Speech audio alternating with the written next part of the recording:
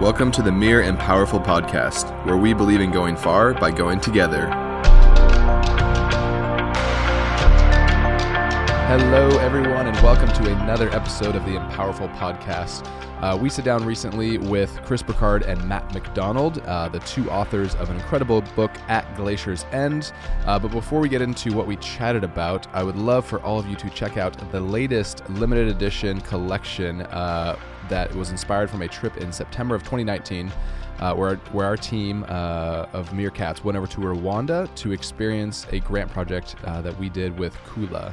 If you head over to meer.com/Rwanda, that's RWANDA, you can see the collection. We have a 16-ounce wide mouth, a 12-ounce travel tumbler, and a 12-ounce camp cup. The patterns are incredible, and they're inspired from the great work and the weaving that some of these entrepreneurs did in Rwanda. In addition to this, our team, we have an in-house photographer and videographer who are wildly talented, put together a 40-minute documentary on our team's experience over in Rwanda, and it's incredible. It's heartfelt. You may cry. I cried. Just the beauty of the country, the reconciliation that has happened in that country, and just the incredible entrepreneurs that we are helping support with the work of Kula through a washing station, a coffee washing station. The video is amazing. They did a couple safaris, and the animals are beautiful as well. So I would encourage you to set aside some time in an evening. Instead of heading over to Netflix, head over to meer.com/Rwanda and check out the 40-minute documentary that our team put together. It is amazing. Again, it's amazing.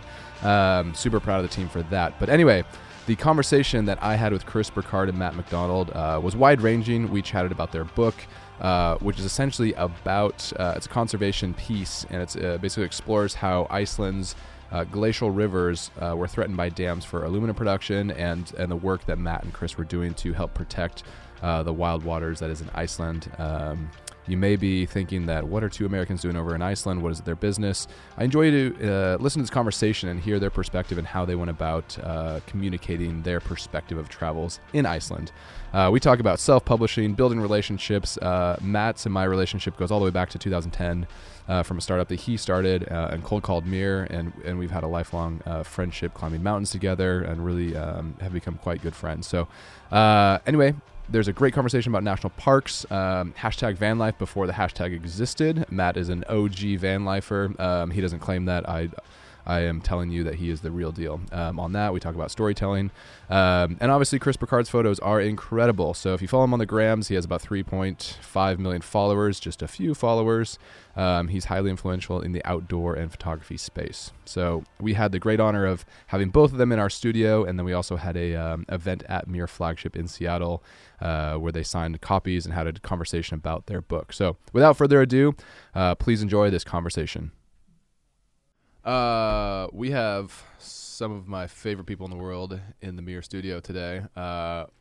We go way back, actually, with both these cats. We have Chris Burkard, who, if you're on the grams, hopefully you know who he is. He photographs amazing landscapes all over the world, does cold surfing. He surfs ice caps. It's crazy, and photographs the ice caps.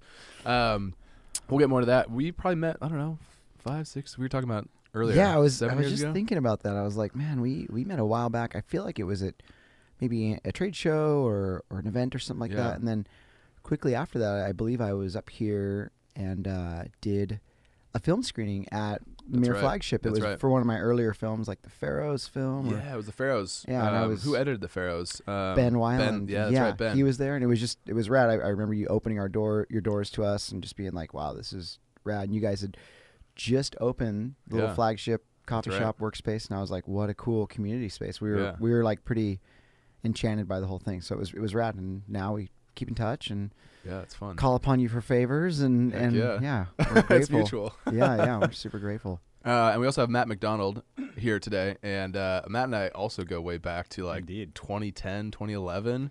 It's weird to say that was a decade ago. I got to 10 years that's ago. Sick. A lot more gray hair. Oh, man.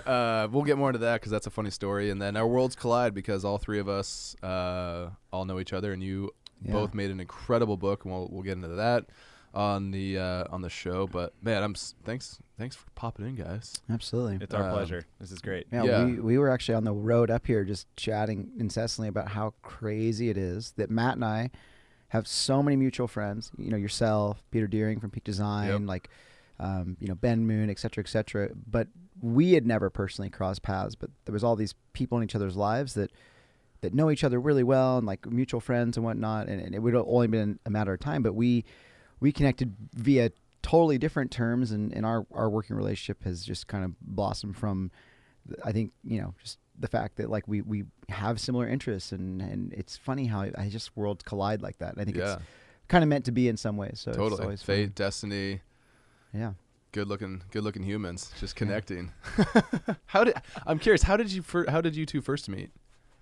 Can we take that one? Oh, yeah, please. Yeah, jump on it. So I was, long story. I was, doing the cliche thing, living in my van for a couple years. But you were doing van life before it was a hashtag. Yeah, I don't want to claim that though, because I'll claim it for you. Thank you. It just sounds so like arrogant. But and I stopped doing that because I met a girl, and I moved to Maui to try to date her, which was a big decision in my life. She's not my wife, so that was a good decision. So that paid off. Yeah. Paid off, but I was sort of out of money when I moved out there, and I needed to take a job in a little bit outside of my realm of what I was doing, which was similar to now, which was photography and storytelling, and actually did some communications for a healthcare startup. And we reached out to Chris to see if he could be an ambassador for us. And that was sort of the original communication. It didn't pan out, but several years later, when I was back in the freelance world again, Chris came across a short film that I wrote for Corey Rich, who's a really well-known photographer, filmmaker out of Southlake. He's done a lot of great work, a lot of Yosemite work, big walls, climbing kind of stuff, just a true legend. And Chris asked who wrote the film, got in touch with me, and actually I went to his, ended up being in Central California, and just made a visit to your house kind of randomly. Mm-hmm. Kind of hunted you down, actually. I don't know if you remember. Were there llamas involved?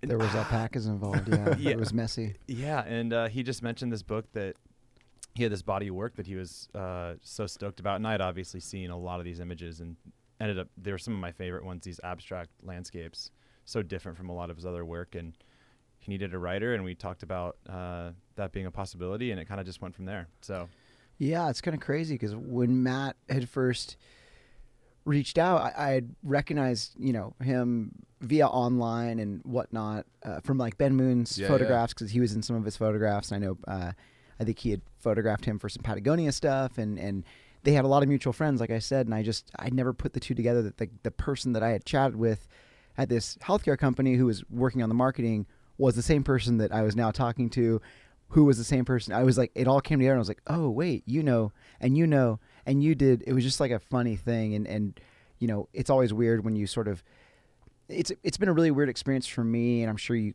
guys can both relate to, like, when you try to sort of relay your excitement and froth onto somebody else and be like, hey, I'm really excited about this thing. I've been working on it forever. It's everything to me. It's super meaningful. Can you be equally as excited and and can I exchange some of this? And because I wanted somebody who was really passionate about Iceland and this and that to write the book. And it's sort of funny asking somebody who had never been there. So inevitably a trip for Matt followed, and just this ultimately incredible deep dive and passion for the people and the writing and the economic structure and the history. And I just was like, holy cow, this guy's going the distance, because that's what it took. And I think for, not stroking my own work here really, but for me to have the 7-year body of work, and then for Matt to put these basically 2 years behind it, obviously it kind of had to match up. And I think that's what's so cool about our latest project or collaboration, is that the words finally they really marry this whole thing together. So it was cool to see his willingness to it's hard to find somebody who's willing to deep dive like that, really give 100% into a project and not look back and trust that this will all work out, because as you know, freelancing, and you're cool, all my time is everything you have. So totally. Yeah. Well, and for you, Chris, I know that obviously an incredible photographer, you've leaned really into that because you're amazing at it, and you've always kind of wanted that person to bring the words for it. And I remember you being like, well, why don't you write it? And you're like, no, I got to find someone who's an excellent writer. Yeah, we had talked about this a while back. Yeah, a couple years ago. We had talked about it via doing a Mere Bottle collaboration. And right. Yeah, that's super funny. I totally forgot about that. Because you texted me, you're like, hey, I'm working with Chris, and I was like, no way, this is crazy.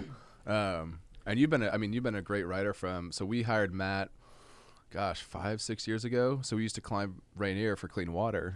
Oh, cool. Yeah, so we did it like 3 or 4 times, and Matt came along and documented it, did his photo work, but also put words to it too. And then one of the trips that we went on was for my good friend Chris Rudolph, who had passed away in the Stevens Pass avalanche. Okay, wow. So it's kind of a heavy trip because he was going to be on that trip, and then his girlfriend at the time ended up taking his spot. Wow. So it was kind of this climate honor of Chris, and there was just Ryan. I mean, there was like all these crazy connections that happened. It was a crazy story. Yeah, it was hard to put that. We actually ended up producing a short film for that one, which was fun. Yeah, super fun. All shot on the trip, in that crazy environment. But we actually got lucky and summited, and it was a real special time. Yeah. And that was like I think 2013, 2014. Yep. And it was, Mirror was kind of 2013, 14 was really a pivotal year for us as far as accelerating and growth and whatnot. But what's really fun is Matt saw it from like 2010, 2011, because Matt, was it you or JB that cold called us? JB did, one of my friends. Yeah. It's like I was talking on the way over here when we got coffee, how I check in on you every couple of years, and it just seems like exponentially growing. Right.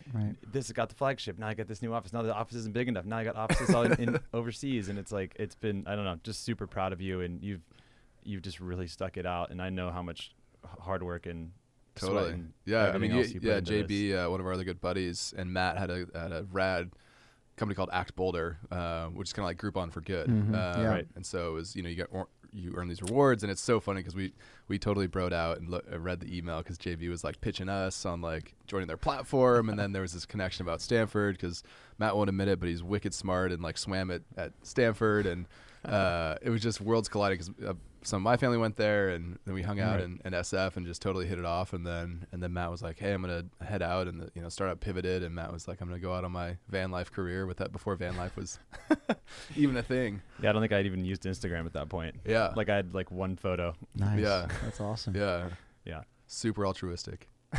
And then it's been amazing to see the worlds collide from both you guys, right. And to see this work come together is absolutely really, it's inspiring. It's encouraging.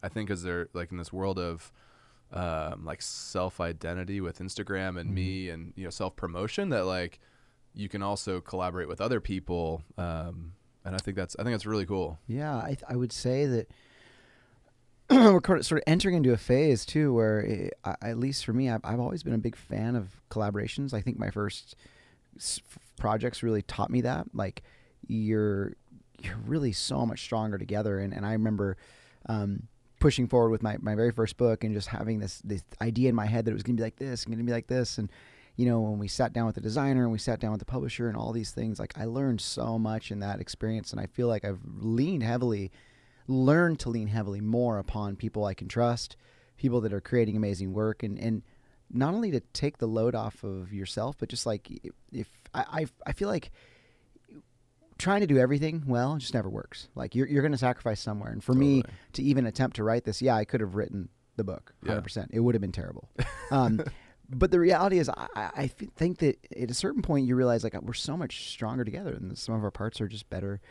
And that's really been a big eye opener. And I think that in terms of just furthering career wise, it's a really powerful thing. And I'm hoping, it seems in some ways like there's still a bit of that mentality from a lot of really talented people I see online, that it's kind of like, I'm going to trudge through this alone and blah, blah, blah. And I kind of gave up that. I think some of it's ego and some of it's, mixed with some other things. But I feel like early on I was like, I want to make projects that feel collaborative and where there's just a great synergy, and you working with your friends is hard. I mean, that's the truth of the matter, but you really learn a lot through that too. And sometimes you end up not friends afterwards. That happens too. And I've had those things happen, but I think that the reality is like, to do so and when it works out, it's a brilliant thing. Like even Matt and I we just finished working on a really powerful little short film about a friend of mine and Matt's, that's going to be coming out next year. And that was like an incredibly, kind of pivotal story where like my friend Ellie gave us this gift, told us his kind of deepest, darkest, secret and sort of thing. And we made a film about it, and it was like, whoa, like, all I want in the end is to like make this something that he's proud of. And I think there's something to be said for when you work on something where you care so much, because you hear this advice, like, don't work with your friends, right? Yeah. And so this is kind of what I'm getting to is like, it's either like it can go absolutely the wrong way, or it can be the best thing you ever do, because you care so much that no amount of sleepless nights, no amount of hard work, no amount of effort is going to make you stop from making it perfect. And I think if you can get to that place where like you're willing to invest that time, like it can be amazing. Totally. Yeah. That's kind of like working with your significant other, your spouse. Yes. I can't imagine. Oh my gosh. I know my sidekick Beck is not here today. She's unfortunately sick, but That's people are like, how do you work together? That's a skill right there. Yeah, but to that point, with working with your best friend or going to those deepest levels where there's so much passion for the brand and like making something work, there's sacrifice on both sides. Where you were asking earlier how we make it work, and it's she was in Africa for 10 days and I'm holding down the fort, and then vice versa, I go to Asia for 10 days, but the connection points that we have are pretty incredible. I think at least I don't know anything else, so it works for us, but it takes a lot of effort. It does, yeah. But what joy! Like what a great so much thing. Fun. Yeah. I mean, you've been able to witness a little bit of it too, climbing Rainier and hanging out with us. For sure, I've just always been amazed by your partnership and how clean your communication is, and it's just one of those things where even if all that's good, just spending so much time around someone else can get hard, no matter what, no matter if everything else is perfect. So it's great that you're able to do that still. I have a lot of respect for that. Oh, thanks. Yeah, it's fun. Yeah. I'm super bummed she's not here. I'm really bummed she's not here too. I know she'd ask better questions than I would. She definitely would. Yeah. So Winter will have to fill in the gaps here. He's like, woof, woof, woof. So I want to get into the book. How did this, Chris? I know you've been going to Iceland for a long time. Yeah. How did the idea come about to actually produce a physical book? So the sort of catalyst for the whole thing was I was asked by a friend of mine, Steinar, who I used to work with at a nonprofit called Hallandid, which basically means Highlands, the Highlands in Iceland. It was a nonprofit organization that embarked on trying to advocate for a national park in Iceland to basically protect its high plateau region, where the origin of all the rivers is, where the glaciers are, from extractive industries. And Matt will probably be able to shine a light on this a bit more. But basically, I came in and was like, holy crap. Okay, so I'm going to go speak at this environmental ministry conference for the, Minister of the Environment at Iceland, in Iceland, with like all of these, key political players, and try to give them an address as to why, from what I would say maybe would be like the tourist perspective, this is valuable, because basically they were trying to bring different perspectives. They brought in a superintendent from a national park in the U.S. They brought in somebody from Scotland, who kind of did the same thing, and then myself. And it was basically like we were all giving different talking points about the importance of these things and how they benefit and why they, this and that. So, and this is something they want, but it's what they're trying to do is kind of bring in alternate voices to be like, hey, you guys, this is the world's perspective. And they've always been really excited about hearing outsiders' perspectives on why these are powerful. So That's crazy. It's crazy. And I don't know any country who's ever done that. It's psychotic. And honestly, I was just like, I'm just a photographer trying to take pretty pictures. And that's really why this work started, was I saw a river out of a plane window and I was like, I really want to know more about this. This is so beautiful. And then all of a sudden, over the course of, again, 7 years, I learned about the issues facing these rivers, learned about what I could do to help, which was basically just to advocate for them, talk about it, share it, sign petitions, et cetera, et cetera. But once this happened, when this actual conference happened, I kind of realized in that moment, I was like, well, I need to do something that sort of stands as a testament to this project. I think it will be something they appreciate. I think it'll be all of the emotions and words and things that I put into this presentation really into something comprehensive. And this is absolutely, I've done a lot of work for nonprofits and social justice and this and that through just like supporting and donations and blah, blah, blah over the years. But this is the first like actual body of work that I would say is completely advocating for the environment. Yeah. And it's been kind of a mind blower because it's super scary. And you don't really know if people care until you put it out there. And Matt and I have just been kind of blown away by the reception. So that was really the catalyst, was like that conference and speaking there. That's incredible. Yeah. Going back quickly, because you reacted to the Icelanders being so open. We've been talking about, this is our 8th night on the road now. No, I think it's more, because we've done at least eight events, and we've done 9 days. San Diego to Seattle. Now we're here. But it's started from the bottom. Now we're here. Started from the bottom. Now you're here. Yeah, exactly. Save the best for last. Yeah, but we've been talking. Honestly, truly though, we were just talking here like, this is the sickest place. Yeah, the Mir flagship is definitely. Appreciate it. It's an amazing place. But that just kind of blew me away, kind of coming into this maybe a little more fresh than Chris. And like you mentioned, going to Iceland for the first time last year for a couple of weeks to sort of understand the culture and the landscape and talk to locals and all that stuff, is how incredibly welcoming they are. And just a very like egoless people is kind of how I think about it. I obviously read a ton of books to write this book, and one of the most famous authors over there, his name's Andre Magnusson. I really wanted to meet with him while I was there, just to kind of ask those deeper questions that came from reading his books. And so I was like, I'm just gonna email him, and this probably isn't gonna land, right? Like just one of those cold emails that most people never respond to. And like 15 minutes later, he's like, "Hey, I'll meet you for lunch on Thursday. Meet me here," right? And it's just that type of thing, that access and that openness to other countries and their ideas is super refreshing in this era, right? Yeah. And so just I wanted to mention that because you kind of reacted like, whoa, they listen, and they really do. I can't imagine any project in the U.S. where you're like, let's ask others what they think about this. Right. Yeah. Or like, let's ask the outsiders' opinions. But I think the ultimate thing, and one of the main messages that Matt really touches on in this book, is that it's kind of more black and white than I think people realize. It's sort of like extractive industries or tourism. Yeah. And I think that both have absolutely can have devastating effects, but one far outweighs the other. One is basically like wilderness for, potentially managed really well for the future, and a lot more money coming in, and yada yada. And the other was like basically destruction of wilderness forever. So the kind of the beauty to me in sharing that work, that really was like the eye opener, was that I was standing up there sharing this at this conference, and I was showing them photographs that many of them had never seen, they had no idea. And you would think, you got to keep in mind, like there's 350,000 people in Iceland. It's an amazing country. People are very proud of nature and their heritage and this and that, but 70% or more of the population does live in the major city, and I think that a lot of the average tourists that go there see quite a bit of the country, and so to share a body of work that maybe most people didn't quite know was there, or the beauty therein, was just like really powerful, and felt like, oh my gosh, this could help them with their movement. Again, this is not like something where it's like all about white savior complex, me and Matt are here. We worked hand in hand with the government. We got their blessing. Matt was like super on it to like basically put this in front of all of the most badass environmental writers there, and just everything. Couldn't have felt right about ourselves without doing that stuff, right? And that's, yeah. When you guys create work, do you ever view it from how somebody on the other side, like what their points would be, so that you understand your counterpoints? You know what I mean? Like when we're developing a product, I'm like, okay, who's going to be the naysayer? What are they going to say? What are they not going to like about this? And not that I'm going to cater to that, but to at least understand how, someone's going to position against something.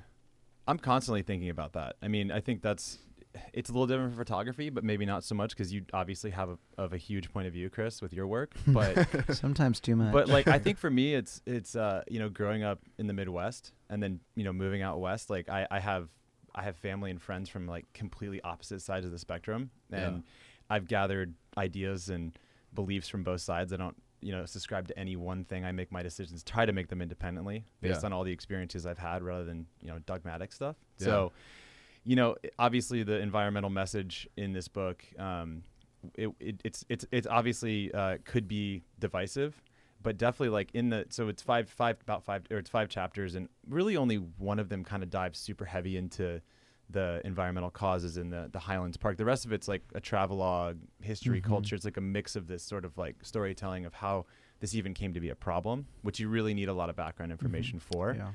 But they're one thing that Icelanders are doing, which I think is really neat, is they're really considering all groups and constituencies in this process. It's not a hard line of, we for sure can't build another dam within a national park. They obviously want to protect them, but they're not coming outright and saying we can't do this necessarily. They're not saying you can't still have sheep in the Highlands. They're not saying you can't hunt, that you maybe can't drive a four-wheel drive. They're trying to keep their culture intact while essentially protecting this area. And so that was one thing that was really interesting to me, is I think in the United States we think of protected land as like off limits almost. Compromise for them is everything. Right. Yeah. And so it's been really refreshing working on that. And I think that hopefully the way that we approached it in the book lends a lends a voice to both sides and saying, hey, look, it's reasonable for these people to want to keep their heritage of off-road driving, even if I don't necessarily agree with that, right? Right. But if that gets this park to be passed through Parliament, that's a good thing for everyone, because that'll mean fewer dams, and that'll mean the photographs in this book will actually live on, as opposed to being dried up or different colors. And the book isn't even about dams being bad in general. It's more about like the basically long-term effects of of the fact that there could be a better way, meaning that tourism could be an opportunity for them to basically have a better export-import sort of scenario. So, and it's a challenge because you see this in the U.S. It's like us going to a reservation and being like, oh, you guys shouldn't build that power plant. I mean, we did it 30 years ago, but we realized it was a bad idea. So it's like they need income. That's just how countries survive. We can't they're not going to just go pick their food off the ground. It doesn't grow there. So, Well, even in our current kind of environmental climate with public lands, you saw a lot of people who might not normally kind of partner up. You saw a lot of hunters, anglers, also partnering with environmentalists, hikers, climbers to save these places, coming from very different point of views and perspectives. Right. Absolutely. Which is kind of fascinating. I think it kind of opened the eyes for, at least when we were working with Patagonia on some of the stuff in DC, people looking at, hunters as they're like, oh wow, this is a lot of people that care about wildlife and public lands. 100%. Yeah.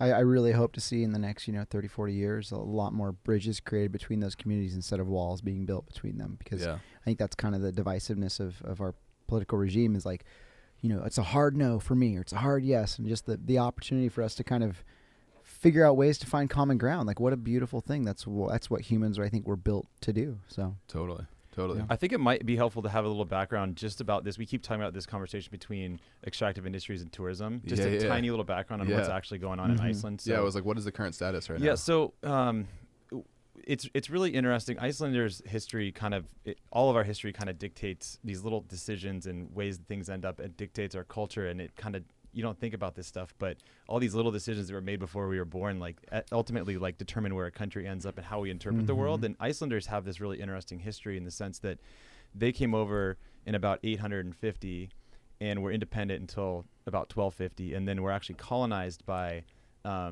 Scandinavian countries until the end of World War II, 1944. Denmark, right? Yeah. Okay. And so at that point, they're on the world stage. They want to compete in this sort of modern era, but they've never really had an economy in the sense they lived off the land. They're farmers and fishermen, women, and so all of a sudden they need to have an economy. And so they had these massive glaciers that are melting, these powerful rivers, and they decided that energy was going to be their next big thing. There was even like a slogan back in the 70s, 80s was like cheapest energy in the world, basically, sort of thing. Right. Yeah. And it basically took off. Like they started, it turns out aluminum is extremely energy intensive to produce. We all use it. It's part of our daily lives. It has to be made somewhere. And a lot of that actually is made in Iceland and then shipped back to the United States or other parts of the world. And actually in 2008, the largest dam in Europe was created for the sole purpose of producing aluminum in eastern Iceland. And so that basically caused this huge backlash, environmental backlash, where people were like, oh my gosh, like all of these rivers are threatened now, like every single one of them. There aren't that many major rivers in Iceland. And fortunately, there was a massive volcano eruption in 2010, which stranded 50% of worldwide air traffic, and sort of was this this Super Bowl side. They call it the Super Bowl sized advertisement for Iceland, and that's when tourism really exploded. And so when we're talking about this trade off between extraction and tourism, that's why this is going on. And we'll talk more about it later, I'm sure. But the Icelanders very much prefer to build their economy, their sustainable long-term economy, on tourism rather than damming. They do. Yeah, they do. Yeah. They what role does Instagram play in Iceland? I think it's been an amazing tool, but it's also been a really detrimental tool. And I think one of the, and I'm saying this from somebody who has absolutely been a part of that, positivity and negativity in both ways, just having been there so many times, obviously. And I think one of the hard things early on is you never really quite realize the effects that a photograph will play in the role of these things. But I think Instagram anywhere, it's a challenging thing because I think one of the issues I see is not that there's anything wrong with sharing an image or sharing your story or anything. That's the best thing we could ever do. I think it's super powerful. It's what inspires us and motivates us and changes our perspective on things. It's amazing. I think one of the challenging things is when people go somewhere and they base the experience of their trip or the perspective experience of their trip on the fact of, oh, well, if I don't see this photo that I saw, or if I don't see this photo that I saw on this, I mean, it's not just Instagram. This is media in general, right? Books, films, the advertisement on the airplane, the photograph you saw. I would say that Instagram is the smallest fish in that pond. Yeah. Because the truth of the matter is that there's a lot of people that go there, and the biggest issue is that they are traveling to a 6-hour stretch of coast. There is a 6-hour, literally fire red hot bed of activity that's happening, and that is a marketing problem, not an Instagram problem, not a tourism problem. It's a huge country. It could absolutely consume way more tourists. They would love that, but they need to spread the wealth. And that's really the main message of this book. And what my message was at the conference was that I took a lot of examples of Denali National Park, and I talked about park management and Yosemite and how, I mean, we have parks in the U.S. that have more visitors a month than they do in a year, you know? I mean, that's probably an unrealistic stat, but basically something along those lines, and they're sustainable. The issue for them is that tourism grew too fast, and you have major airlines, you have advertisements, you have bus lines that take people to these areas. So super impacted. That's the issue. And I think that to get back to my main point, which was that our perspective when going anywhere, this isn't just Iceland, this is anywhere in the world, is that we go to places with the expectation that my trip is going to be unsuccessful unless I tick these things off my list. Right. Or get this photo or get this selfie. Yeah. And that's the issue. Is like we used to talk about driving down dirt roads with nostalgia and like what we found down there. And nowadays we just say it because it sounds cool. It's not. It's a problem. Like my best experience is traveling anywhere. Like I remember going to the Faroe Islands 7 years ago, and a little bit before their micro-tourism boom, and we would just pick islands. And a lot of it was because we were searching for waves when I was shooting editorial. So it was like, this looks exposed to swell. Let's go there. You'd go there. It'd be like, there's a waterfall falling on the beach and, you know, this and that. It was just really cool. It was raw exploration.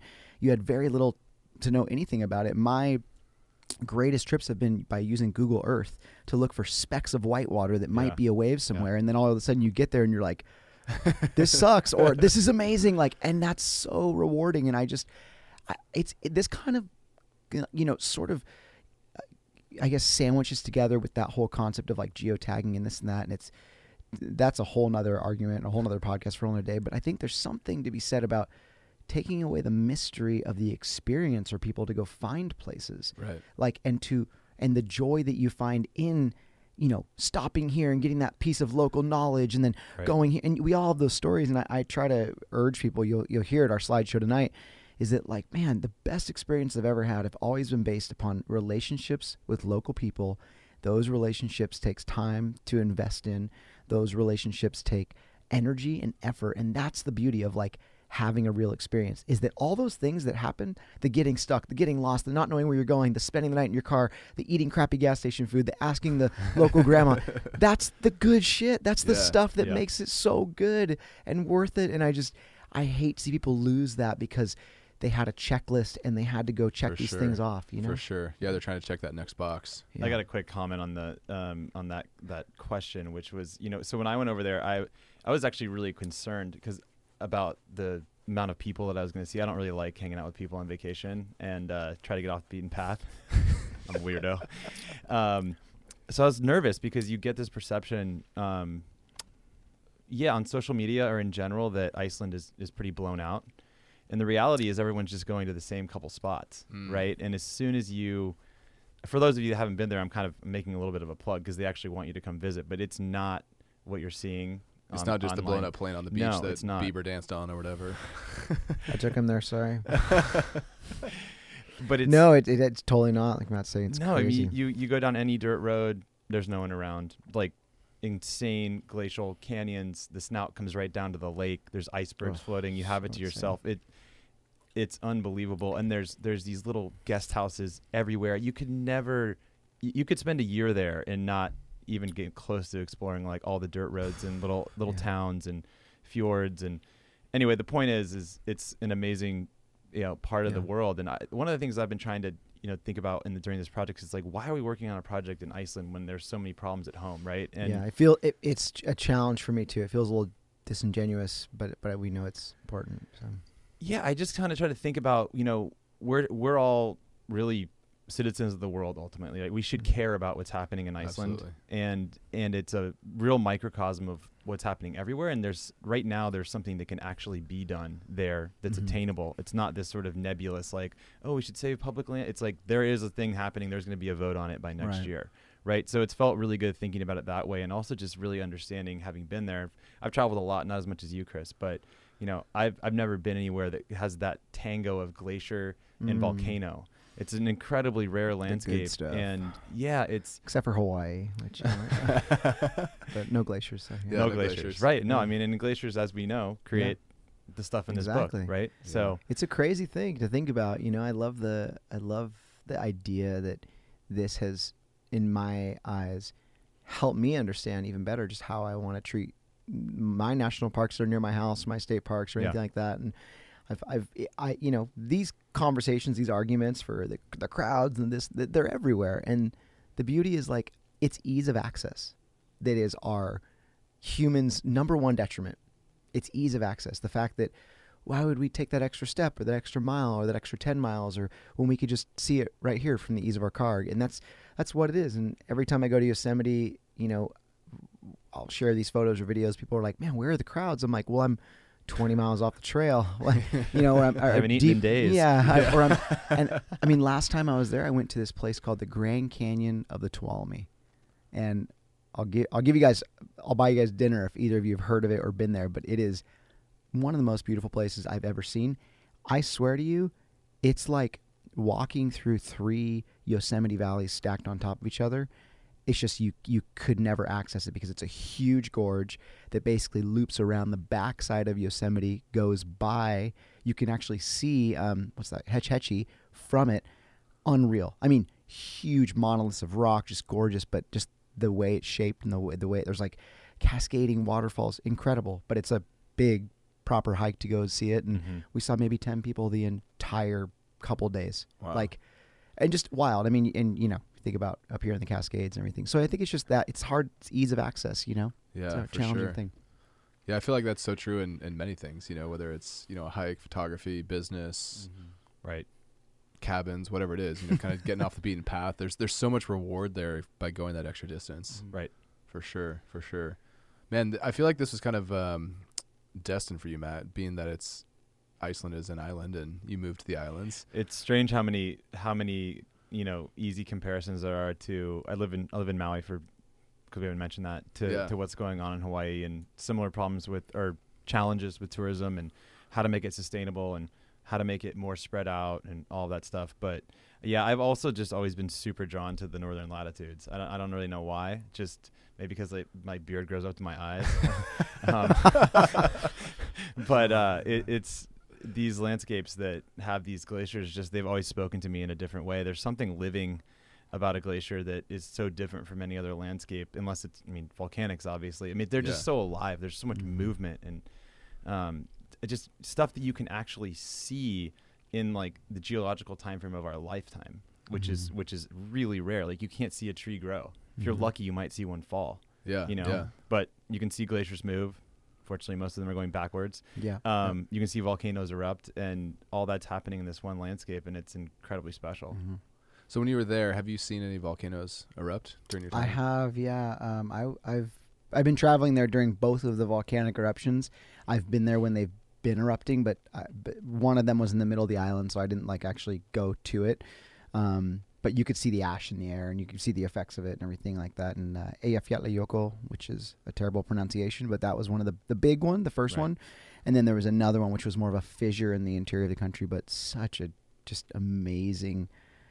The fact that it's like growing, and what I've always liked is, again, chasing waves. We're usually looking at reefs, and reefs are often the most freshly created part of the island. So certain parts of the island, you'll have reef that's like old and covered in seaweed, and like the rock is smoothed over, and then certain parts where it's literally razor sharp and terrifying, and that's like Hawaii. You know, there's raw lava rock. Yeah, big island, right? That's the one where it's Right. like raw lava rock. Like you touch it, it slices you open. Yeah, the And- last eruption, entire bay got filled in. Like one of their most pristine bays on the In- east side. yeah, Yeah, it yeah. got filled. It's gone. It's like Crazy. just fully land now. It's wild. But it's crazy because that is kind of what shapes the reef. Like you take all that Right. sand breaks down all the lava rock, and then it smooths it out, and then in 100, 200 years, there might be all of a sudden great waves. I mean, Right. thinking selfishly here, but I think that's just like a cool. The evolution and the geology of these places is. I'm completely just enamored with the idea of large vertical relief where mountains meet the sea. That's Mhm. like all I care about. Yeah. I love places like that where the drama of the landscape is very real. It just Me too. dwarfs you. Yeah, Right. I mean, I think we all relate to that. So And there seems to be more of that at the extremes. yeah, for sure, absolutely. Yeah, Alaska, Kuril, really like the Ring of Fire. Yeah. You all the way from southern Patagonia up to Alaska, down to Japan and whatnot. And One Yeah, cool thing so- about Iceland regarding sort of volcanism is if you pull out a paper map, I still travel with paper map. Yes. It just helps me get perspective. The symbols for geysers and hot springs are way more prevalent than any towns. Like there's so many more, and you could make a whole trip just out of hunting I've for done it. for hot springs. Yeah, I found some good Oh, ones I'm too. so but in. but it's cool Dude, because all the mirror towns trip. are powered geothermally. Yeah, geothermal. Right. Right. The roads So- are too. That's why they always stay dry. A lot of them stay dry in the winter. Really? It's sick. Yeah, there's pipe hot water into the roads basically. It's a very alive landscape. Wow, Mhm. that's Put incredible. it simply.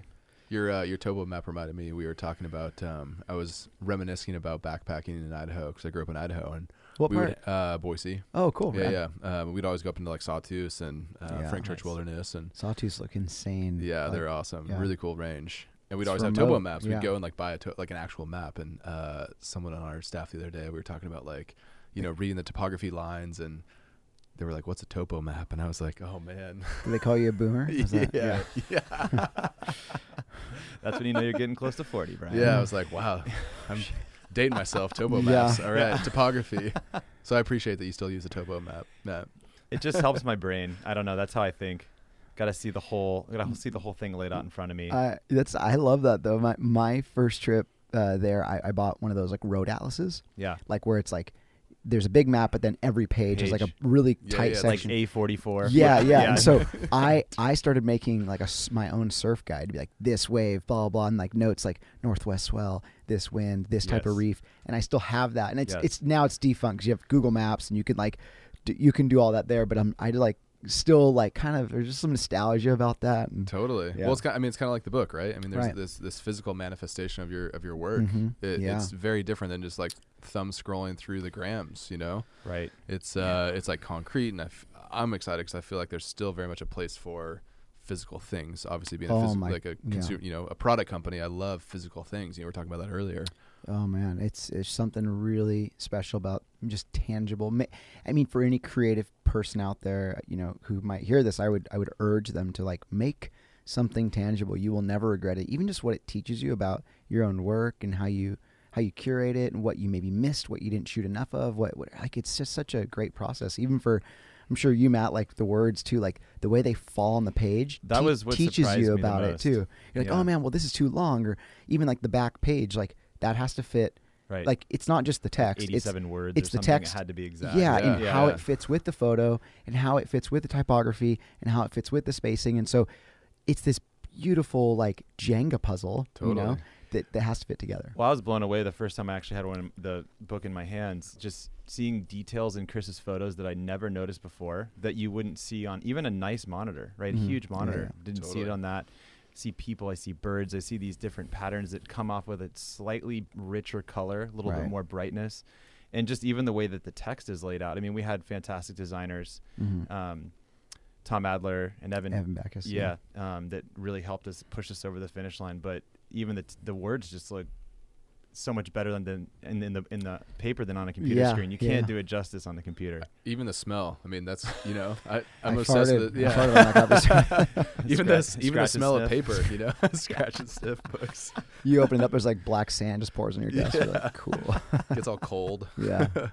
Chris, talk a little bit about the process of actually publishing a book. I mean, to me, that sounds very daunting. No, for sure. I'm glad. I'd love to chat about this. It's one of I think it's a really important thing for people to kind of consider, is that there are a multitude of ways to publish something. One of them being with obviously a large publisher, which is a pretty streamlined process. Actually, it's less scary than you think. You need a good idea.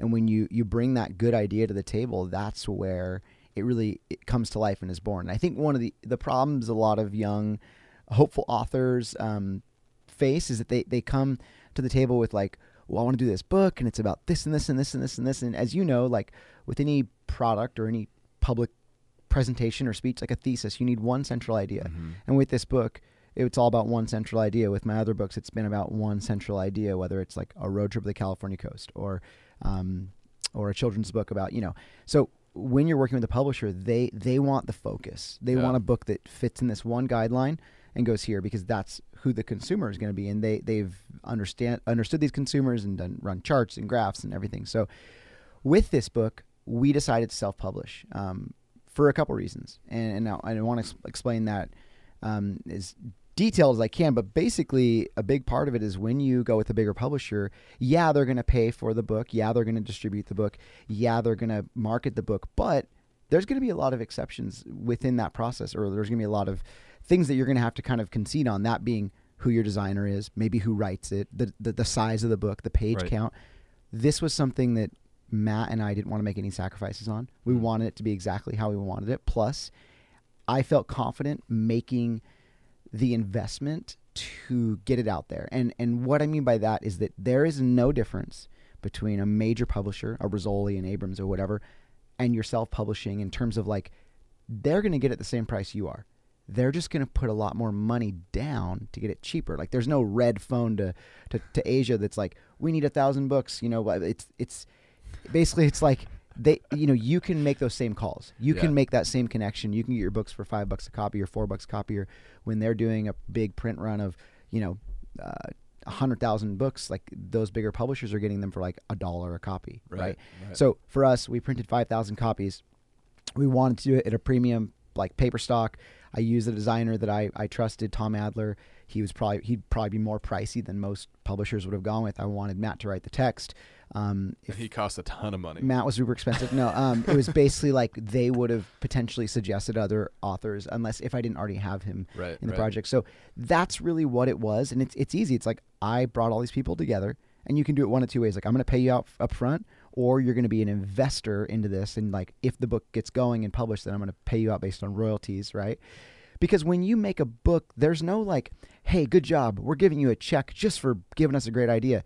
All the publisher's doing is giving you an advancement on royalties. Yeah. That's it. Yeah.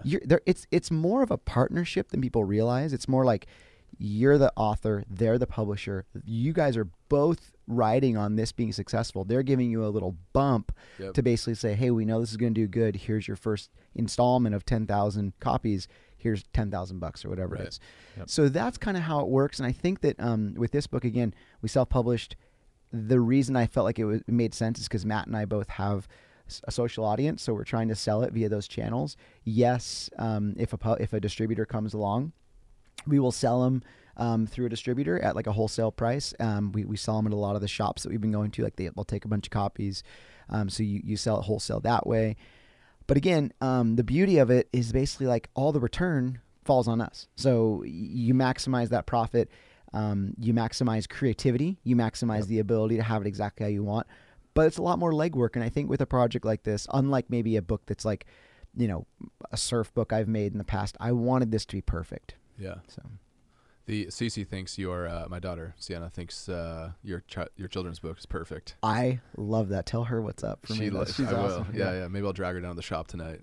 She loves that book. Well, that was a challenging process because I've made a lot of surf photo books, and it's really easy to entertain adults with like pretty pictures, but to make a book for kids where you need the message to be kind of wrapped in a beautiful package, and we illustrated images to give, and like we added little like a bunny here and a little thing here, so there was something for them to search out, and the message has to really be distilled down.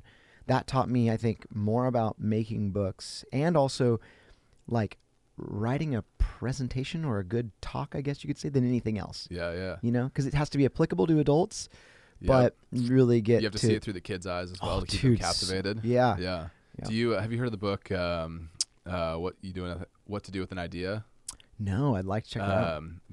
I'm totally blanking.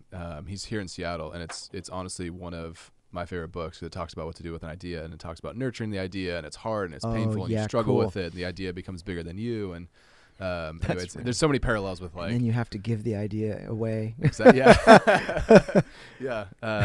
I think you'd love it. So, Matt, I'm curious, what did you learn about this? I mean, is this your first It's my physical yep. product? Yep. Book. What did you learn in this process? Whew. The whole gamut. I mean, I think, going back to what Chris said, just the whole publishing thing, right? We were sort of in this funny situation where he's a publisher and a friend and a co-author all at the same time. So gotten a crash course on all that, but actually it's worked really well. And one thing I've, really appreciated about working with you is that you put in the hard work to get this awesome audience. And because of that, you can self-publish. I mean, everyone can self-publish, but to do it the way that we've done here, where you bought 5,000 books up front and we're on the road promoting that, like that's not something everyone can do. Right. And I totally, and I just to caveat with that, I think it's important to realize like this has been a tried and tested process that I've done before. I've published books with big publishers and self-published, and I think that for anybody starting to do this process, like you don't need to start with that many copies, but everybody should, and even doing 100, which is not outside of the scope. Right. Is totally valuable. A lot of people do self-publish and then they sell to a distributor and they're good to go. Yeah. Because that's kind of the missing link here. But we kind of wanted to do it like this, and it's been, it's worked out pretty well. So. But back to your question, I mean, I think really the overarching thing that I learned was just how to create like a full product of a full story, right? That my biggest fear was, we don't talk about this in the slideshows usually, but that. How do you write a book from a river's perspective, right? It could be first just you jump in the river. Yeah, you did. Yeah, true.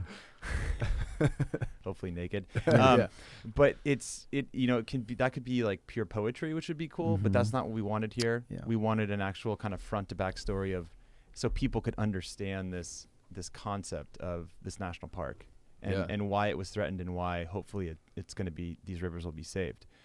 So really just like diving in on how to relate that to an audience in a way that combined some travel, right? Like my physical journey there, and those details, those kind of visceral, pictures that hopefully people can place themselves in Iceland because of that, mixed with history, mixed with the culture, mixed with the environmental movement. All of it was crucial.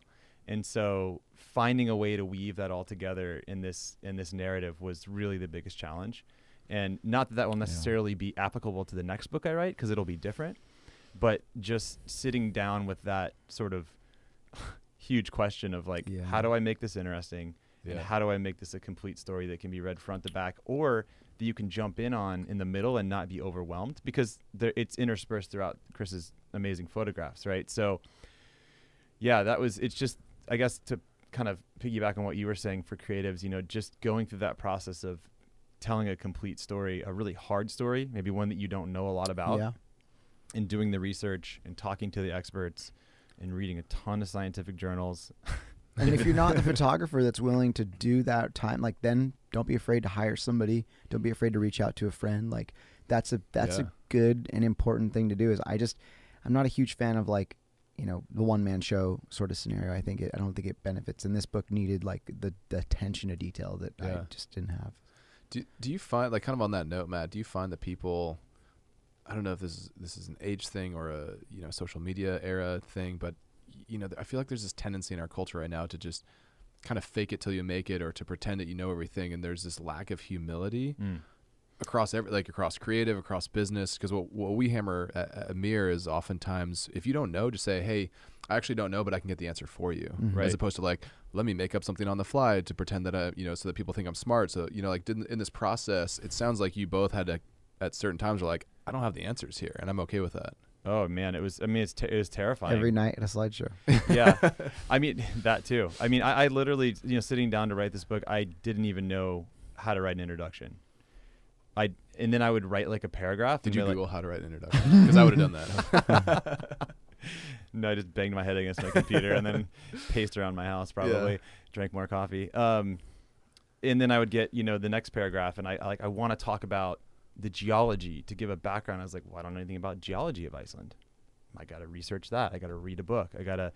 So I think, to your point, it is kind of annoying that, I guess there's something to be said for fake it till you make it, because you got to present yourself in a confident way in some regards. But I think people really crave vulnerability too. And I think every night when we get up and talk on this tour, like when we say we didn't know or we had to investigate this, we see a lot of people kind of nodding their head like, okay, you know what? I feel that way too with my work. Well, it's refreshing to see people, I think, and maybe to give ourselves a little pat on the back that like, we're not afraid to say like, yeah, this is something we had to like spend a lot of time to figure out because we had no idea what we were talking about and still kind of don't, like we're just trying here, throwing stuff on the wall, seeing if it sticks a little bit. And that's a big part of it. Totally. Right. It's a huge part of it. It just was hard work, I think, on both ends, right? Chris worked on this sat his butt in an airplane seat for 8 years, and I sat mine in a chair in Hawaii, and we made it happen. And I think we both feel that this turned into a beautiful product, and I'm sure there's some mistakes in there, but we did our best to make it as accurate and as formative as possible and fun. Right? Totally. That's the overall feeling people get. Absolutely. I just would hope that and urge people, if you're thinking about making a book, if you're thinking about making a film, if you're thinking about making anything that's, a physical or something people can enjoy visually, like just spend the time to really hone down like what your message is. Because the beauty of, I think, any great film project or book is like you should be able to tell somebody like, oh, this book is, it's about advocating for a national park in Iceland through the beauty of its rivers. Like that's what it is, and I think that's important to distill down. And if you are like, well, it's about this and it's about this and it's about this, and, and that's challenging. And I'm not afraid to say, like, even, we've had the opportunity to have people ask us some questions at slideshows, and people are like, well, what do you think about blah, blah, blah? And I'm like, I don't think anything about it because I don't know about that. I don't, or I'm not educated enough to tell you. I could give you my opinion and I'd be happy to do that. But the reality is, like, this is what we researched. The couple other 1,000 years of history that, got us to this point. That's not really what this book is about. There's other books about that. So I think just, like understanding that we don't need to be everything to everybody, and that's okay. And I think one, I guess, just overarching piece of wisdom maybe too is the idea that, as Matt was saying earlier in this podcast, and you were alluding to as well, Brian, is like, man, there's so many issues facing the U.S. and our homeland and our backyards and Hawaii and America, this and that, but it's not our job to honestly care about all of them. Like, and I say that in a way that maybe needs a little explanation, but, when I get a message from somebody be like, Chris, oh my gosh, the Brazil is burning down the rainforest, blah, blah, blah. You need to, address this, blah, blah. I'm like, hey, that's important. You're right. And I would love to, if I had a couple weeks to research it and fully comprehend it and understand it. Because the one thing I'm not going to do is be a reactionary human being that's just going to blah, the world needs to do this. That's not true, because in a week you'd be like, oh, well, that actually isn't because of climate change, but that was because of something different, all bad.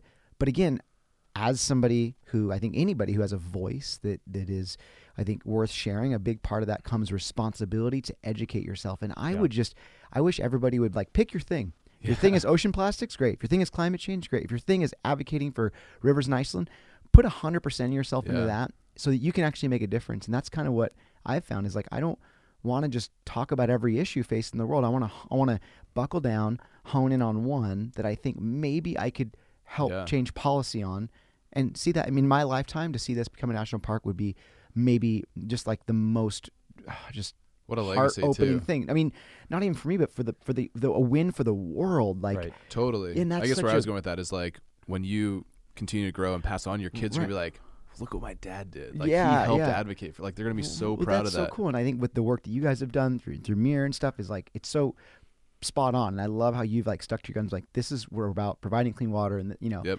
So cool. And I just think brands that have that singular focus, and people and creatives, like, more power to them. People that just, if you try to appeal to everybody, you appeal to nobody, and it's like you have to be willing to piss some people off too. Yeah. If you're everything to everybody, you're nothing to nobody. Right. Exactly. Well, and if you're just, if you're fighting every cause, it's exhausting. I mean, I've been there. I used to be very reactionary, in my kind of mid-20s, and not there's anything wrong with it. I think people need to go through a phase where they're super fired up about pretty much everything, and it's great to kind of bring, I think we're all getting old enough now where we understand that the focus is really where change can happen. Well, and I think if you I mean, honestly, if people have the time and they can research every subject and go to every rally, and like, that is awesome. That is what the world needs.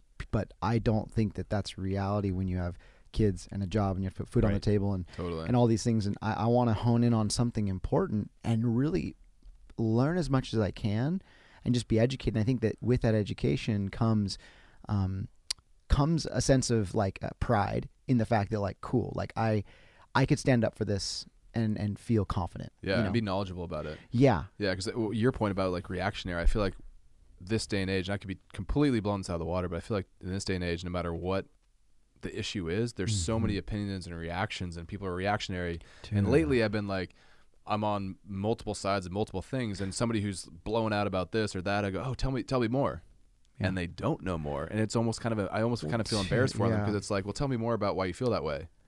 And it's like radio silence. Well, it's the fake news epidemic, you know, that basically it's like you hear something, it gets shared. How many of those people actually read what they were saying? Well, and then research more. It just looks good that you're like sharing it. And even, you know, and I think that's the whole dynamic of like, oh, let's just pray for every country that has a huge, you know, massive like issue or failure or gun violence. Like that, I think that the time for praying is a little bit over. Like we should kind of be advocating for change, and the people who are really close to these subjects need to like maybe advocate a little more. Yeah. And you could probably give more of your time to these really important subjects, but that just takes introspection and finding out what's important. And this is something that's important to us, and that's kind of why we're talking about it. Last point on this kind of rant, but what surprised me about, one of the biggest things that surprised me about writing this book was how hard it is to actually get to accurate information. I would do some basic research to get the outline of a paragraph, let's say, about like Europe's biggest dam and like the assumptions that are in like even Icelandic newspapers, right? And then I would dig deeper on the sources for those actual facts or stats or whatever it would be.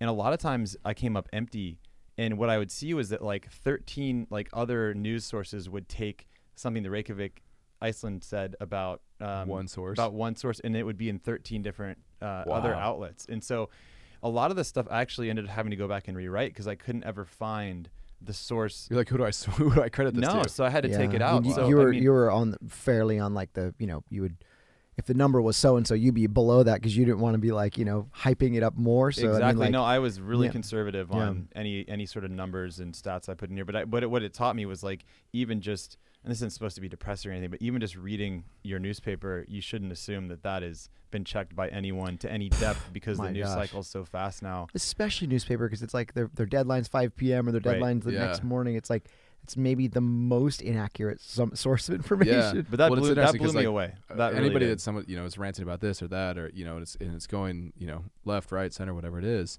I go, what is the objective of a newspaper or magazine? And they're like, oh, to tell the news. And I'm like, they're in business to sell ads. Right. So now people are right. They're not doing an inverted pyramid of actually like reporting. No. They're getting headlines, clickbait, to be able to get paid, you know, and hopefully the model flips and people are subscribing, and, you know, there's sustainable base there versus ads. But that to your point, sometimes you go one level down, 2 levels down, there's not much there. Well, and I hope that just advocates for listening more, you know, and having conversations as opposed to being so certain when you read something that's actually what is going on. Substance dissolves beneath the surface for sure. It's crazy. Yeah, yeah. Well, in Iceland, I mean, you touched a little bit on the status. What is kind of the extraction method? You know, those on the other side, you know, what are they thinking at this point in Iceland? In terms of like, we're not going to be able to do this, or, you know? Well, it's you know, right now, just to give some perspective, tourism accounts for about 50% of the economy. 50. And extractive industries are about 15%. Fishing is about 15%, and then there's kind of the rest. Yeah. Banking in there for sure. Yeah. And there's some startups too. Yeah, exactly. Which is another cool burgeoning kind of like thing. Yeah. Yeah. So your question was, what are they thinking about like anybody who's advocating for, like, you know, dams or hydroelectric or oil, natural gas, oil, whatever it is, are they kind of like, man, we're totally out? Like, I think they're definitely still involved in the conversation. Yeah. So the most recent news we got from Steinar, which is, you know, Chris's original contact in the environmental ministry, was that the park boundary has been basically agreed to. It's the Highland. Mm-hmm. It's this area that's 40% of the country. It's massive. It's the size of Switzerland. Wow. So it's going to be a huge park if it goes through, and we really think it and hope it will. But they haven't determined yet exactly how the land can be used within that boundary. Got it. Will there be the possibility for energy to be brought online in the future if that's deemed necessary, or will it be completely protected? So that's the next step in this process for them. And you better believe that there's people pushing for the ability to harness those rivers in the future. I mean, there wouldn't be two sides if there wasn't, right? But just quickly, 65 to 70% of the Iceland population wants this to go through. They don't want to see river degradation. And a lot of the public that doesn't is also a little uneducated on the subject. That's one of the biggest issues. Is there's much like in the States, Matt was mentioning this earlier. There's a lot of interest groups. There's fly fishermen. There's ATV, Right. 4-wheel drive clubs. There's all these groups, people, equestrian groups. Like they all want access to these areas, and rightly so. They should. I mean, this is a lot about compromise, and so I think one of the big issues is that they've literally been having to go to these small towns and municipalities and Right. whatever they are, and basically say like, "Hey guys, this is what we're trying to do," and just so you know, all the information that you've thought this was going to create or do is false. Like you're still going to have access to all of those things. So they're trying to unite all these interest groups. Is their whole new plan is like you see all these emblems for like all these different use cases. And that's kind of been, I think the struggle is just making sure everyone's educated on like actually what the use is and how it's all going to break down. And much like here, but the beauty there is that they're trying to involve everybody. It's not like, oh, well, this is forest land, so you can't do any of that, much like, happens in the U.S. Right, right. Yeah. I think an important note too on the extraction is that like we all use aluminum. Yeah, we're we're using it right here, sitting here. Yeah. We touched Oh, on that. We stainless. touched on this earlier, stainless. and it's not that Icelanders don't think that think it's necessarily bad. It means it has to have power to make it, but they don't want the rest of their country to become an aluminum plant, which is it's a small country. It's a big country, but it's a small country, and Right. so they're saying, look, we have basically 0.1% of the remaining hydropower in the world. If we need to make aluminum, we need to make it cheaply using hydropower. Mhm. Can we please do it somewhere else? Because this will have an actual significant impact on our country in our wild places and these photographs that Chris has taken. Yeah. And or the opportunity as well to remove some of the dams, which currently they're if they're going to put something up to remove it in X time too, which is kind of another conversation. But just, in the U.S. you've seen this like dam removal or dam extraction, right? Like what is the end of life plan? Because some of these dams, quite a few of them are totally obsolete. They are. There's glacial silt is one of the most damaging things to dams, and like after 20 years, they literally work at like 5%, which is the most psychotic thing ever. Yeah, we touch on that in the book. It's pretty insane. It's insane. Like, and that's crazy. That's why like up here, they took the one down up here in Washington as well, because so much silt was filled into that thing. It didn't even work. Right? It's like find a better solution. Like. Yeah, and all the fish are now gone. It's just so many things. Gnarly. Talk about something happier. Well, on that note, I'm excited for tonight. We're going to be at Mirror Flagship. Obviously, this will air after that, but it's been a great tour. You said 8 stops on the West Coast? Yeah, we did basically San Diego all the way up to Seattle. I'm going to be going to Salt Lake City 19th, so in 2 days. Yeah. And then I'm going to do, hoping Matt can join me on some of these, but we'll have to get him out of Indiana or Maui or wherever he is. Yeah. We're going to do New York City, which will be really fun. Oh, rad.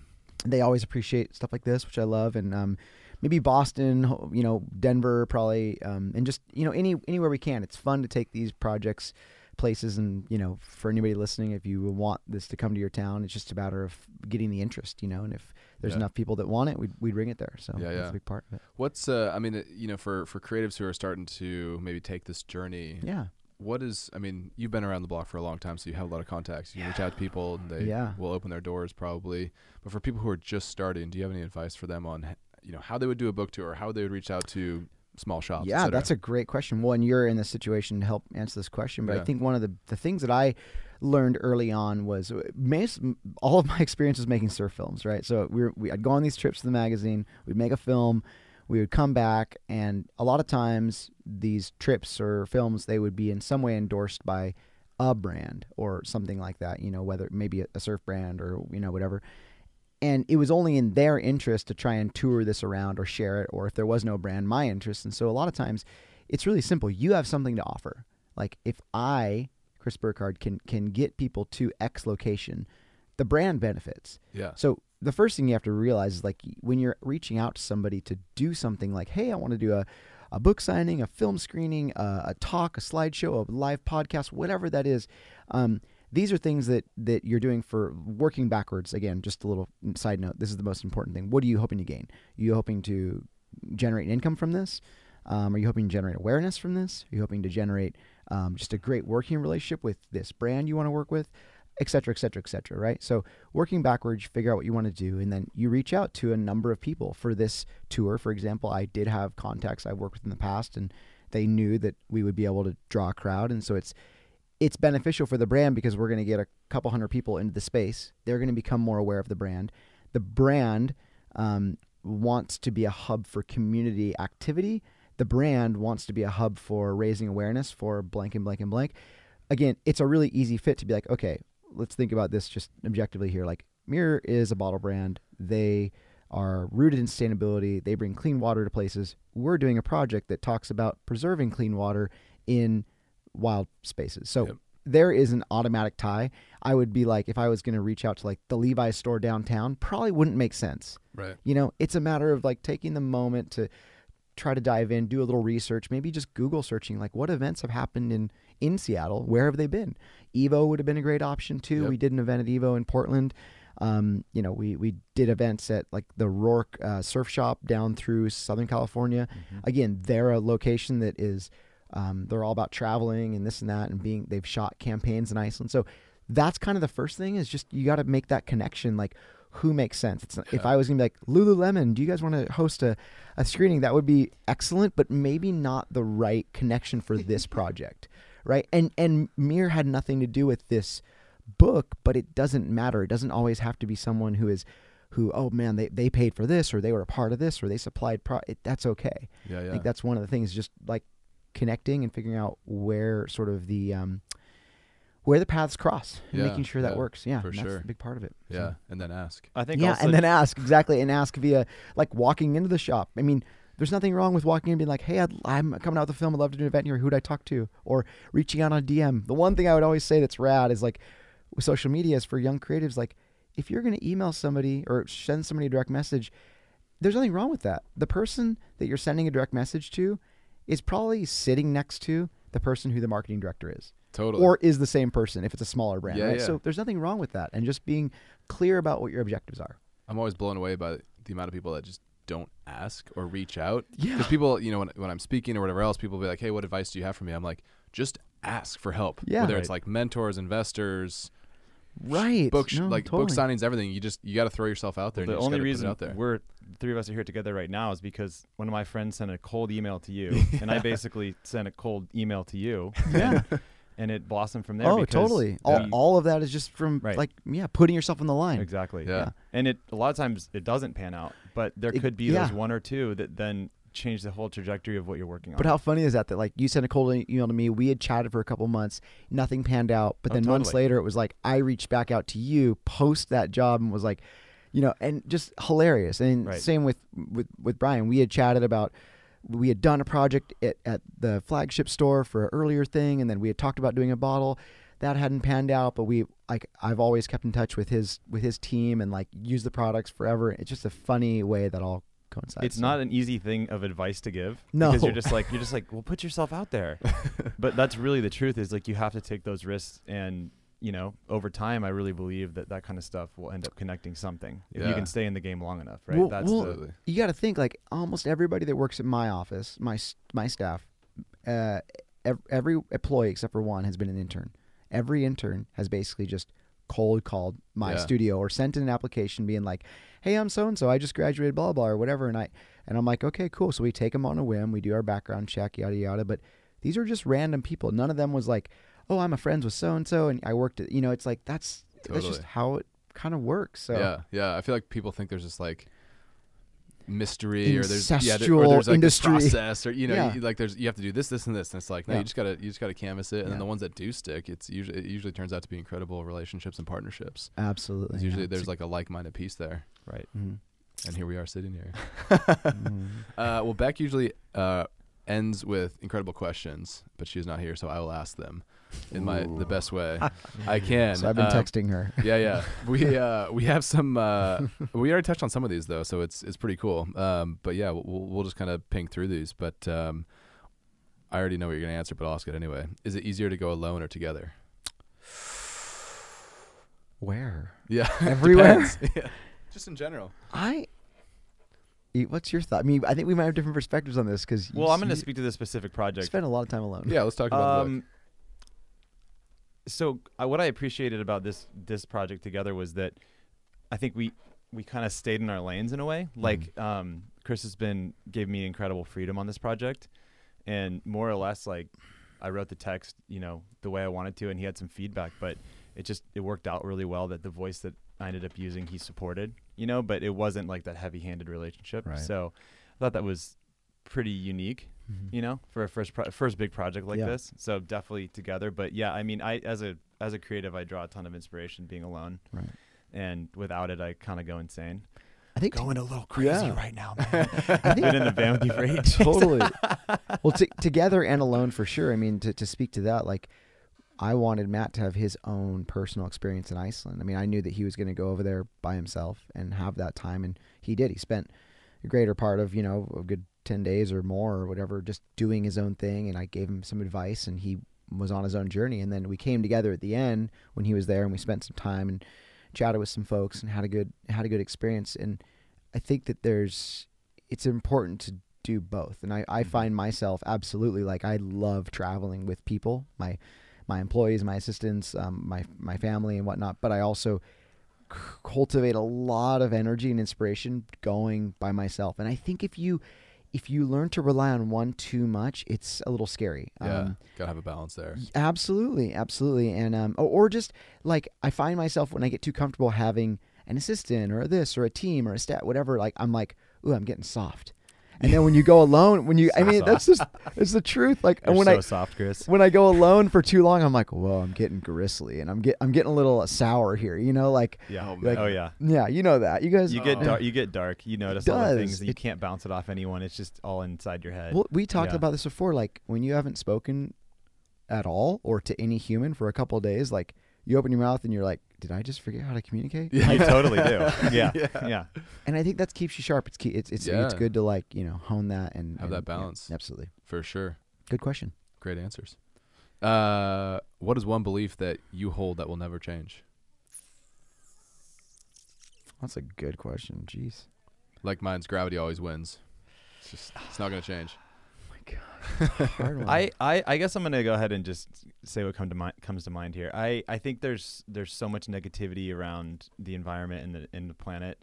I think my one truth is that I've realized that through hard-earned travel and introspection and seeing degradation and also preservation is that the planet's gonna live. It's gonna survive us, and I don't think we should not try. But it helps me sleep at night knowing that the earth will heal if we really screw it up, whether we're here or not, I don't know. And that helps me sort of just stay rooted and focus on what we can do as opposed to spun out on all the stuff that is so negative and swirling all around us all the time. Yeah. I would say anything worth pursuing is going to require us to suffer a little bit. Yeah. I lifted that from a 100%. TED talk that somebody gave, and I think it's just the honest truth. Like that literally is my kernel of truth that I had to think a long time on. I think that I wouldn't want it any other way, nor would I expect it to be any other way. I think that the concept that ease of life is happiness is incredibly false, and I think that I don't necessarily seek out absolute struggle, but I seek out a lifestyle that keeps me in perspective, and to me that is a huge part of it. Is that like I want to work hard for the things that I enjoy, and I want to work hard for the things that I care about, and share those with the world. There's beauty in the struggle. Right. The reality is, if you want to be a storyteller, you got to have a story to tell, and stories are usually best created by living them, and living them requires effort. Yeah, and sacrifice. Yeah. Mm-hmm. Oh, well said. All right, Beck loves this one. Don't sacrifice blank for blank. Don't sacrifice. This one's usually when we ask people like, I need a minute or two on this one. I need like 10 minutes off. Yeah. Don't sacrifice guacamole for salsa. There you go. That works. Pretty good one. That's a pretty good one. Let's see. Oh my gosh. I don't know. What's your answer to that, Brian? Yeah. Oh, that's a good question. Yeah. Don't sacrifice blank for blank. Don't sacrifice quality for speed.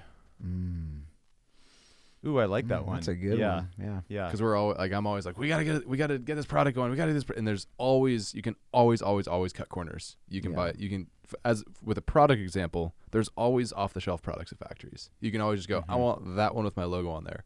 But to like make your own tooling, refine the tooling, make it exactly how you want it, requires struggle, and it's going to be a slower process. There's things you can do, 3D printing, ideate and stuff like that, but every time we focus on the quality and not the speed, it always turns out better. I got it now. You gave me enough time to. All right, perfect. Enough Don't rambling. sacrifice truth for likability. Oh, that's been a hard one for me. And Bow. I'm still learning that lesson because I'm a Midwestern people pleaser. Yeah. So it's hard to put something out there. Yeah. That's good. That's truthful. I had one and you just ruined it because now I can't think of it. You didn't take it. I just forgot it. Dude, but your guacamole one was guacamole epic. for salsa We is gotta have just some like- laughs in here Yeah. too. Yeah. I think I was going to say don't sacrifice experience for travel. And I think that needs to be refined a bit more, but ultimately the concept that like that you can, I meet a lot of people who are telling me how many countries they've been to and how amazing that is, and there's something to me that I realized early on about I want to invest in the places that I care about and really refine and have these rich experiences, and those are the ones that usually require you to go back to the same places over and over. And it's more this idea of like, I want to see everything, and traveling's a drug. I'm going to take it all in, every little bit, and all these little dopamine hits, as opposed to like, I want to sit down, root myself somewhere, and just create something amazing from this place. And I think those experiences that come, those are the byproducts of usually investment in time and energy. So, yeah. Agreed. Well said. I've only wished I've stayed places longer, not gone to more places. Same. I'm still screwing that up. I'm still screwing that up all the time. And I'm bummed that I've gone to so many places and just kind of had these weird experiences that almost don't mean anything in comparison to the ones where I like took the time. Totally. Great wisdom. What's one piece of knowledge that you want to impart on the next generation, since we're getting older? This is probably the most important thing that I've ever thought about sharing with my kids, is that I don't want to pass on any inherent fears of the unknown, and that's the message that I've always shared with my boys and with me and my wife, is that like there are things that I'm afraid of, and there are things in my life that I'm scared of, and that I've had to work through, and I've put in a lot of time, and I think that one of the reasons that I've done that is because I don't want to pass on any of those fears to my children. I've seen how that's affected my wife and the anxiety that she has, and myself, and a lot of that's because of my parents' own messed up things. Yeah. Right? And like, what a gift we can give our kids. What a gift to not pass on an inherent fear of the unknown, of something that could happen, and just living life in fear. The word fear is just so dangerous. And I think that is the piece of wisdom that I want to share with anybody that's raising children and or working through these things themselves, is that if you can be open to experiences and not tell yourself the story, not relive the narrative that somebody else has imparted on you, that is incredibly freeing. That's the ultimate freedom I think you could ever offer anybody or a child. Wow. I feel like you might echo that, Matt, from the Midwest. I do. I mean, I think I'm not a parent, but I if I become one, I've thought about it a little bit, and I think that's the hardest thing, is to not sort of put your stuff onto your children, right? It has to be, or your friends, or your significant other, or whoever may be close in your life. But because I feel like when you moved from Act Boulder to freelancing, wasn't there a bit of fear of like, what are you doing? Oh, it's been consistent throughout my whole life. Yeah. No, I mean, it's sort of. I mean, the Midwest is amazing. There's so many values that I've gotten. I think hopefully humility and hard work and, friendliness, kindness, those sorts of things. Swimming, staring at a black line on the bottom of the pool. but there is definitely a fear, can be, of stepping outside the box. And I've continually had to kind of unlearn that process, I suppose, is the way I think about it, and challenge assumptions that were handed down to me, whether it be through institutions or parents or friends or just a geography that you grew up in, right? Yeah, because even stepping out of the Silicon Valley scene, people are like, you're going to do what? You're going to move out of startup life to go buy a van and travel around the West Coast? Right. No, it definitely was like a very certain path that I was basically forever walking away from. And that's totally scary, but it just never felt right. So it was not scary to me, but it was, not super scary. It was scary, but it was very scary to everyone around me. And you were less scared. I'll never forget. Maybe 10 years later, it's starting to pay some dividends, but it hasn't been a quick dividends in thing. Relationships, if anything. Right. I don't know if you remember this, but I will never forget standing outside the Elbow Room. And we were bar in the Mission District. Yeah, in SF. $4 happy hour. Yeah. And we were going to get an Uber, and I pull out my phone to grab an Uber, and some dude's trying to tell us, he's hustling us to download the Sidecar app.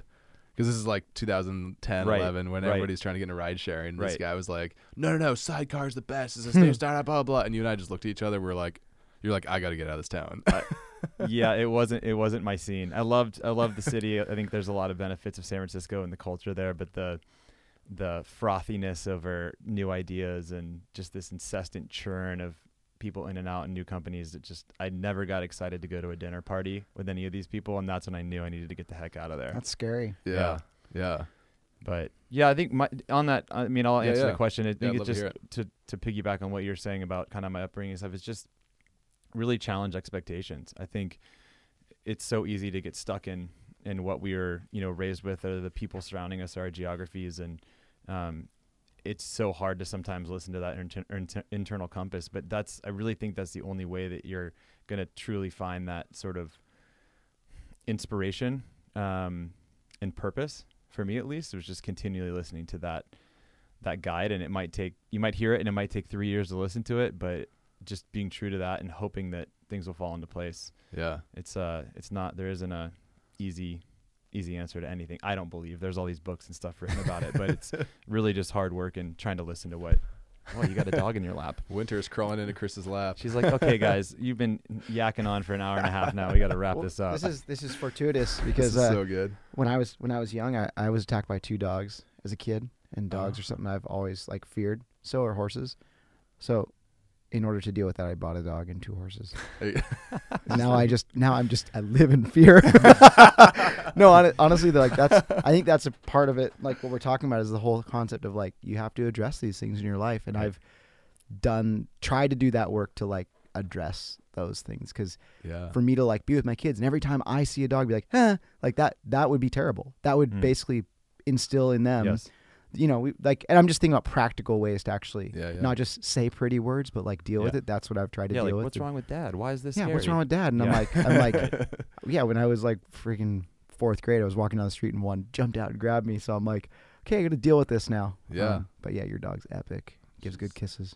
Yeah, if you hear the audio, the ear flapping, she wakes up from her nap. Massive ears. Yeah, so sick. Ears. Yeah. All right, we'll jam through the last 2 because they're really quick. But John Muir. Obviously, Muir was named after John. Tip of the cap to John Muir. People are always like, "What does Muir stand for?" Tip of the cap. Tip of the cap to John Muir. Obviously, the mountains are calling, and I must go. Mm-hmm. What is your mountains? Blank is calling. What is calling? I mean, besides a book signing. In the bathroom right now. No, I'm kidding. Yeah, I think to me my mountains would just be there are stories to be told, and what I end up doing is you end up rationalizing every reason why you shouldn't do this, you shouldn't do that, you don't have time for this, or that's not going to make enough money, or whatever it is. And I think what I've realized is that every time I've leaned into the direction of something where I'm like, you know what, I just feel compelled to do this, I feel like this is something I need to do, it's been beneficial, always. There's never been one thing where this book or this film or this whatever, this business decision that's going to be totally not make sense. It's benefited me in some way long term. And whether it's going and making this short film that then somebody saw, and then the TED people reached out to do a talk, and then it's because of that I got this job, because there's this cycle that happens. But a lot of times it's not because of like that great, awesome, high-paying job you did. It's because of something you invested in personally that was meaningful that you weren't fully sure why. Yeah. You know, and that to me is usually my mountains. Like, I don't know, listen to the still small voice inside your head that kind of whispers that this is important. And I think being in touch with who you are and what makes your heart just like have a little skip a beat is important. And that's really significant. And this book has been one of those things for sure. Like every time I see somebody excited about it, like a little hair on the back of my neck raises up, and I'm like, that's really powerful. It's really cool. Oh, that's awesome. Yeah.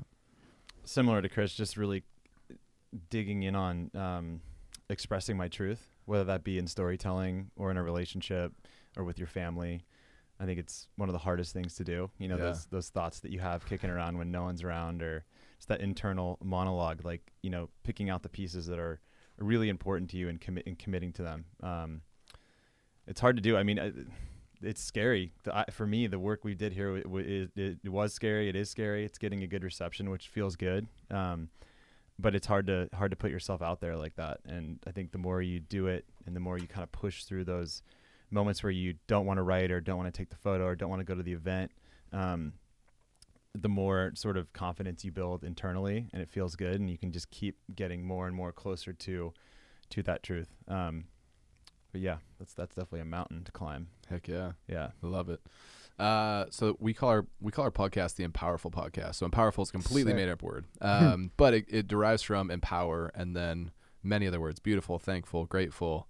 So we always love to hear from our guests. What does empowerful mean to you? Empowerful. Well, it's the combination of two words, obviously. Yeah.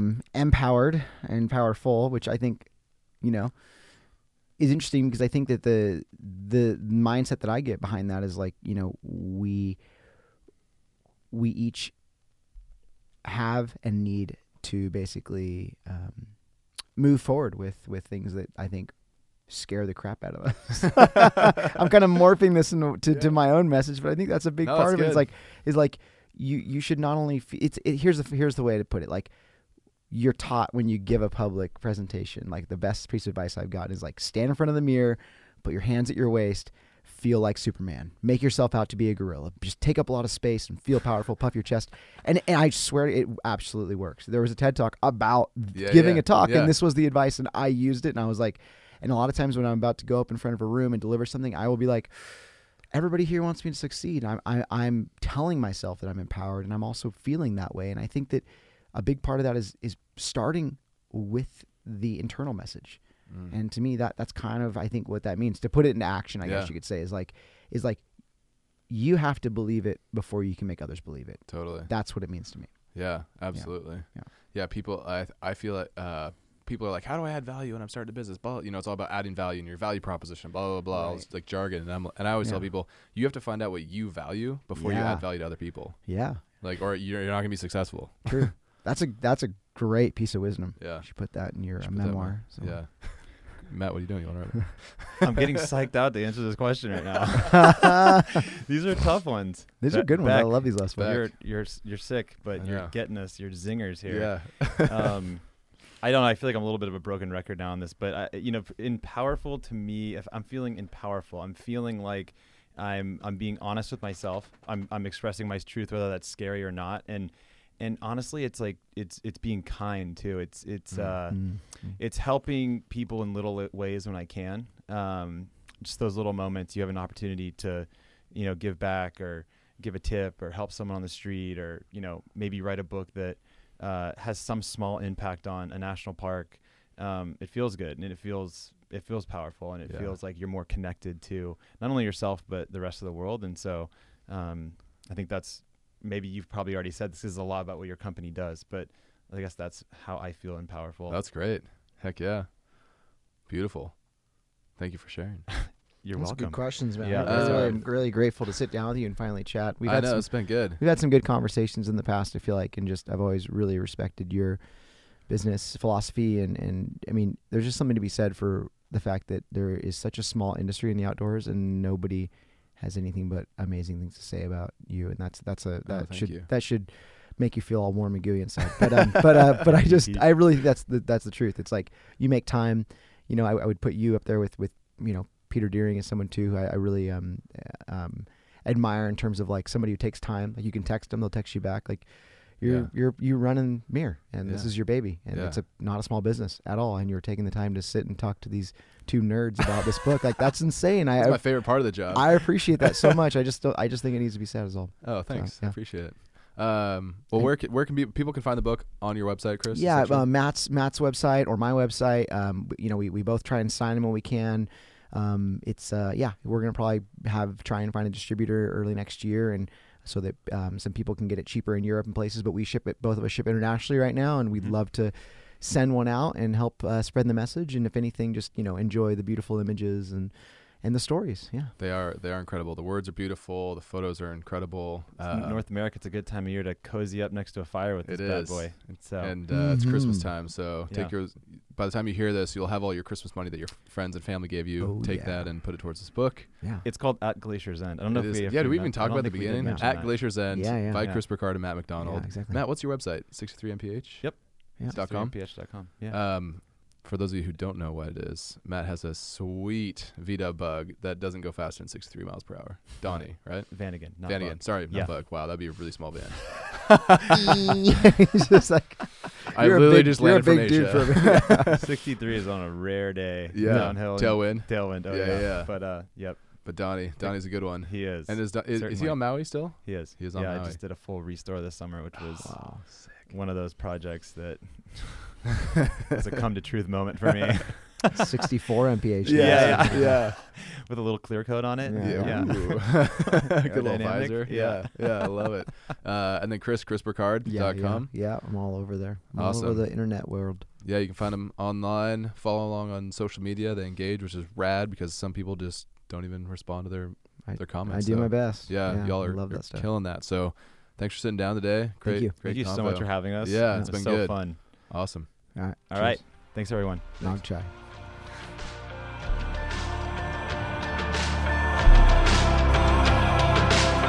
Thanks for tuning in. We will see you on the next episode.